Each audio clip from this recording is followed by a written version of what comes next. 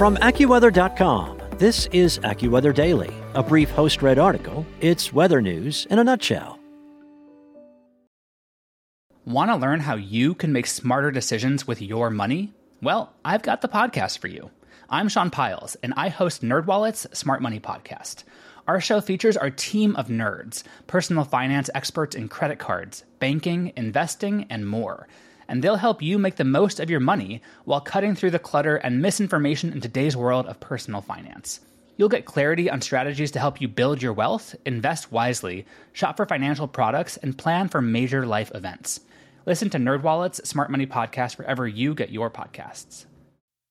Hurricane Ian made landfall September 28th last year in Florida as a Category 4 storm. Now, 1 year later, residents in the Fort Myers area are still picking up the pieces and remembering all the destruction that Ian brought.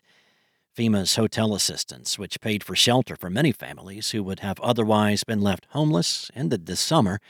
But for many families, budget hotels, RVs, or even sheds in their backyard are providing shelter until things return to normal. Photos have captured Floridians' struggles and the slow recovery process after the intense hurricane struck, including the story of a FEMA civil engineer whose family lost 3 homes, and the Velasquez family, whose cat survived waters that rose nearly to the ceiling of theirs. One stark image caught in the aftermath of Ian showed a skeleton sitting in a chair next to a sign that read, "Just waiting for the insurance check." The storm, which reached Category 5 intensity over the Gulf of Mexico waters, killed 149 people, making it the deadliest storm in the state since 1935.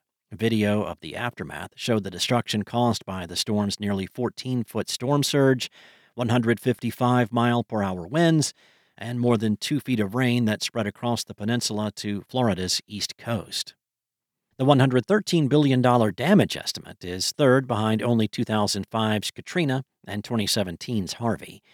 It was especially painful to Florida citrus growers, who lost $675 million as Ian plowed through. Longtime growers say it will take several years to recover from the damage.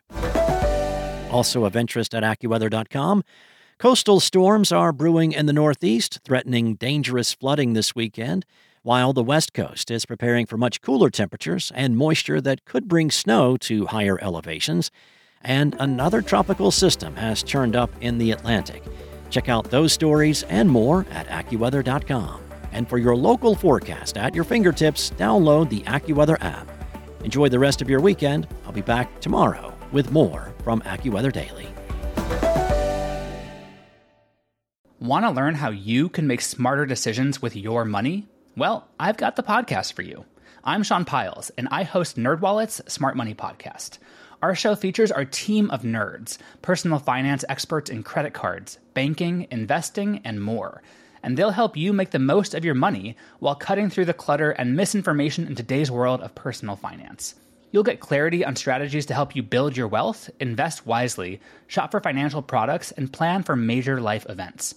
Listen to NerdWallet's Smart Money Podcast wherever you get your podcasts.